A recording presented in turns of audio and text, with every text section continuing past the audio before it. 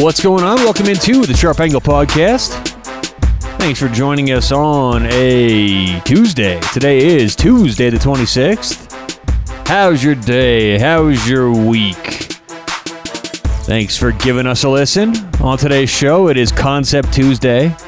So we actually, sometimes from time to time, we'll play back a podcast that we think is meaningful, that we ran, a little bit ago that's still certainly relevant. And the way this show's growing, I know a lot of you guys haven't heard these kind of podcasts. So, and with our new sponsor on, I thought it was appropriate to play back a podcast about break-even percentage. So we will do that today. And we'll also talk about our new sponsor as well. But apologize for getting this podcast out a little late. It's about 3:30 Pacific, 6:30 Eastern on Tuesday. It's been quite a long day. Almost ended up at the vet with my dog, and my dog, it's just me and my dog these days. You know, my girlfriend's moving in February, but these days it's me and Layla, me and my dog, and I'm a huge dog guy. I love dogs, and it's just me and my pup now, me and Layla. But, well, she's no pup, she's 9.5, but she got sick a little bit last night. You know, it actually started last Friday. She got sick a little bit, and, I did the whole chicken and rice thing, tried to get her back to normal, and it worked this weekend. She started feeling a little better, and then today, when I'm mixing some of her food back in, she kind of got sick a little bit, so I'm a little worried about her. It's just kind of taking up a lot of my day. And if anyone out there, if you guys know anything about dog food storage, let me know. You can contact me at Sharp Angle Pod on Twitter, or also my personal account at Tyler Walgie. If you want to see how to spell my last name, just check out the show description. But it's just been quite a day. And I don't think it would be her food making her sick. I'm just not sure. They don't know. It's weird. You may say, yeah, just keep it out in the garage. But I don't know. It's like 25 today and snowing. So I don't know. I need to figure that out. But either way, on today's show, like I said, we'll play back a podcast that we did, I don't know, a month or two ago about household. Because it's so crucially important. If you're going to be successful betting sports, you have to be able to calculate the household. And there's a lot of ways to do that, and we'll talk about that on today's podcast. But the thing, that's a lot of the time, that's the reason why sports betting is so hard. Because not only do you have to, right, 50-50 is expected. Okay, over the long run, a lot of us are expected to go 50-50. But when you're paying that VIG, when you're paying a little bit extra here or there, that's how it's so hard to win money. And frankly, that's why most people, over 99% of people who bet, lose. It's because that household. It's because that VIG. Okay? And we'll talk about how to calculate that on today's show, because you have to know. But if you want to start betting without a VIG, without a household, if you want to start essentially making risk-free bets starting today, I've got a company for you guys to check out. Better Edge, online, BETTOR Edge.com. They're a brand new sports betting platform launched right here in the USA. Completely legal, and by the way, they're legal in a lot of states where sports betting necessarily isn't legal yet. Okay, it's really cool. And the way they do that is they kind of get around it because they're not technically a quote-unquote sports book, but you can make bets there, okay? The way this happens is it's an exchange. So you're buying one end of a bet when someone else is buying the other end. It's kind of like a stock market exchange where you can buy and sell betting positions through this online exchange, Better Edge. So the really cool thing is it lets you bet with no VIG. And I say the really cool thing, it's awesome because we're all going to start saving money immediately. And honestly, try and wrap your head around this, because I tell some of my buddies who have been betting sports now for years about Better Edge. I'm like, yeah, man, you should sign up. You can bet VIG free. And everyone goes, wait a minute, what's the catch, right? What are you talking about? VIG free? No, there's something going on. But it's true. They make their money. You may say, well, how does Better Edge make their money? Don't worry about them making their money. They've got ways to make their money. What you need to worry about is you beginning to bet today without paying a VIG. If one side's minus 110, you're paying plus 110. If you want to take a money line and the other side is minus 200, you want the underdog, you're not going to pay plus, if you want an underdog in the market, okay? Or let's say in the market you want a team who's minus 200, okay? And you go to betteredge.com. There's a very good chance that team could be around minus 150. Why? Because the other side would be plus 150. Typically in a bet, if you want the underdog, you have to pay plus 150. The favorite's around minus 200. Not on betteredge.com. It's fascinating. It's so cool. You go on, if one side's plus 150, you can now get the favorite for minus 150. So start saving a lot of money today, betting into lines with no vig online, betteredge.com. That's BETTOR edge.com. By the way, when you're signing up, use promo code SHARP. That's all capitals, SHARP, SHARP. That's going to get you $10 free with no rollover when you sign up. So again, betteredge.com, BETTOR edge.com, promo code SHARP. All right, so let's get to it. Playing back the podcast about household, calculating household, and it's crucial. If you guys are going to bet lines with a household, which you don't have to these days, but if you are, this is how you calculate it. Enjoy. The difference between that and sports betting, however, is the sports betting industry is not regulated whatsoever. I mean, I could open up a sports book tomorrow and start charging outrageous prices, minus 200 on each side of every bet. And as long as I can give good bonuses and get people to sign up and play with my sports book, then I'll have customers and nothing else really matters. There's not going to be some Overwatch committee, some oversight committee coming in saying, hey, Tyler, your sports book is charging unfair prices here and here. It just doesn't exist. So if that's the case, and anyone can charge whatever they want to and pretty much get away with murder, I thought it was very important to come on today and let you guys all know how to calculate the household. Now, it's important to calculate the household because you want to see how much the house is charging in terms of the taxes, right? Let me give you an example. Let's just say we are picking a money line game, and let's keep it relevant with a game going on today. Let's see. In the Premier League today, we are recording this on the 14th of July. We got Chelsea and Norwich today, okay? Let's just be totally hypothetical here because I know Chelsea's a huge favorite. I mean, on some websites, they're like a 1-10 favorite. But let's be hypothetical with our numbers here, okay? Just to make this easier for you guys. Let's say this was a 50-50 game, and Chelsea wins half the time, Norwich wins half the time. The typical household the typical bet would be minus 110 on each side, okay? 50% implies Chelsea's got a 50% chance to win, Norwich has a 50% chance to win, at least according to the books. And so they're going to charge minus 110 on each side. Now, a common misconception that I often hear is the house holds 10%. The house keeps 10%. That is not true. Even though they're charging you minus 110, which is 10% on top of how much you're wanting to get back, half of the people betting are going to win their bets. So you don't keep their $110, you give them all their money back. You only keep the additional $10, the extra 10% for the losing bets.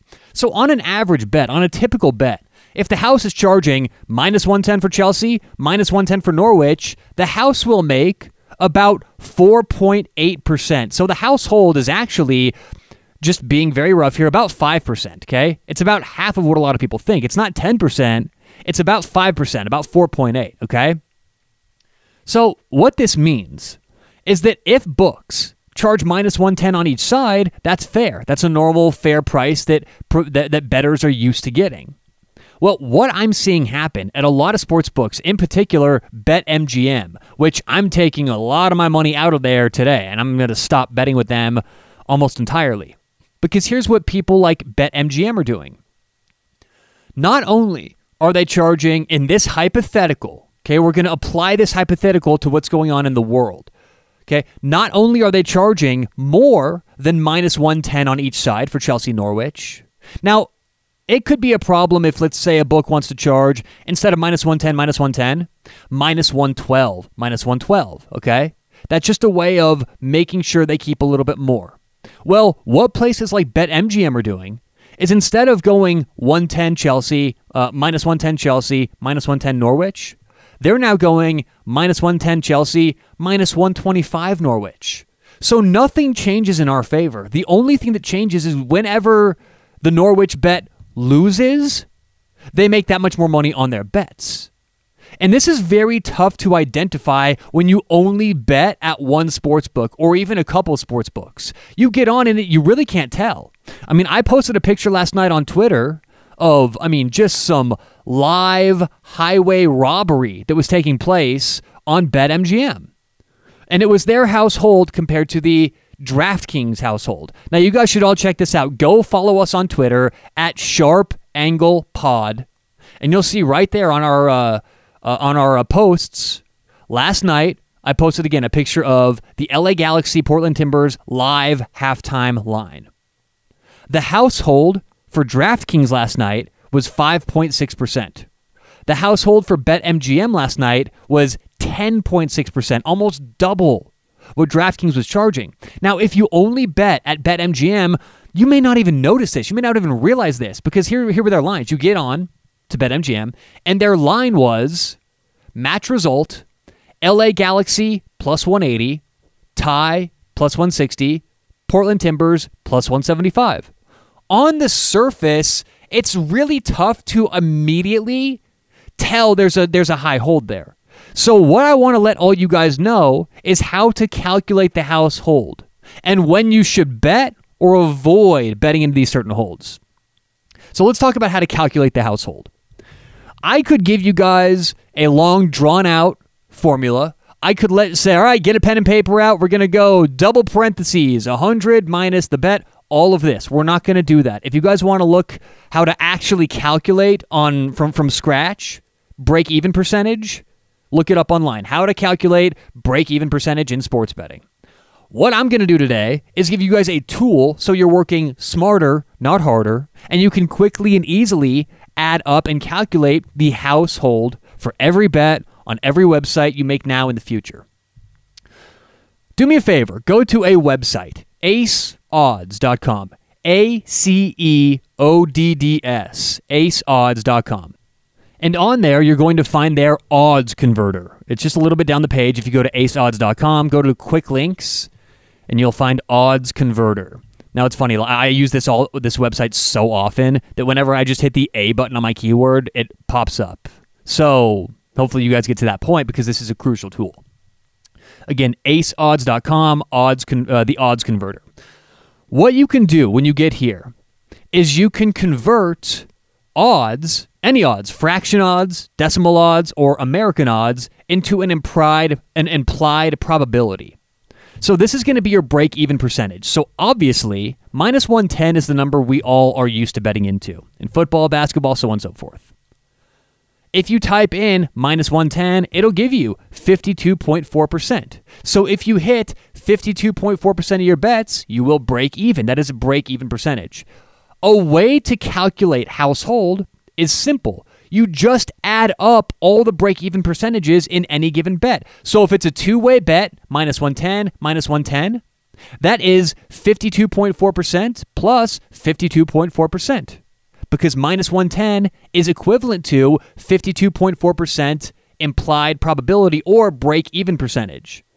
So two teams, minus 110 on each side, you're going to have a household of 4.8%. That is classic. That is typical. That's what the average fair sportsbook charges.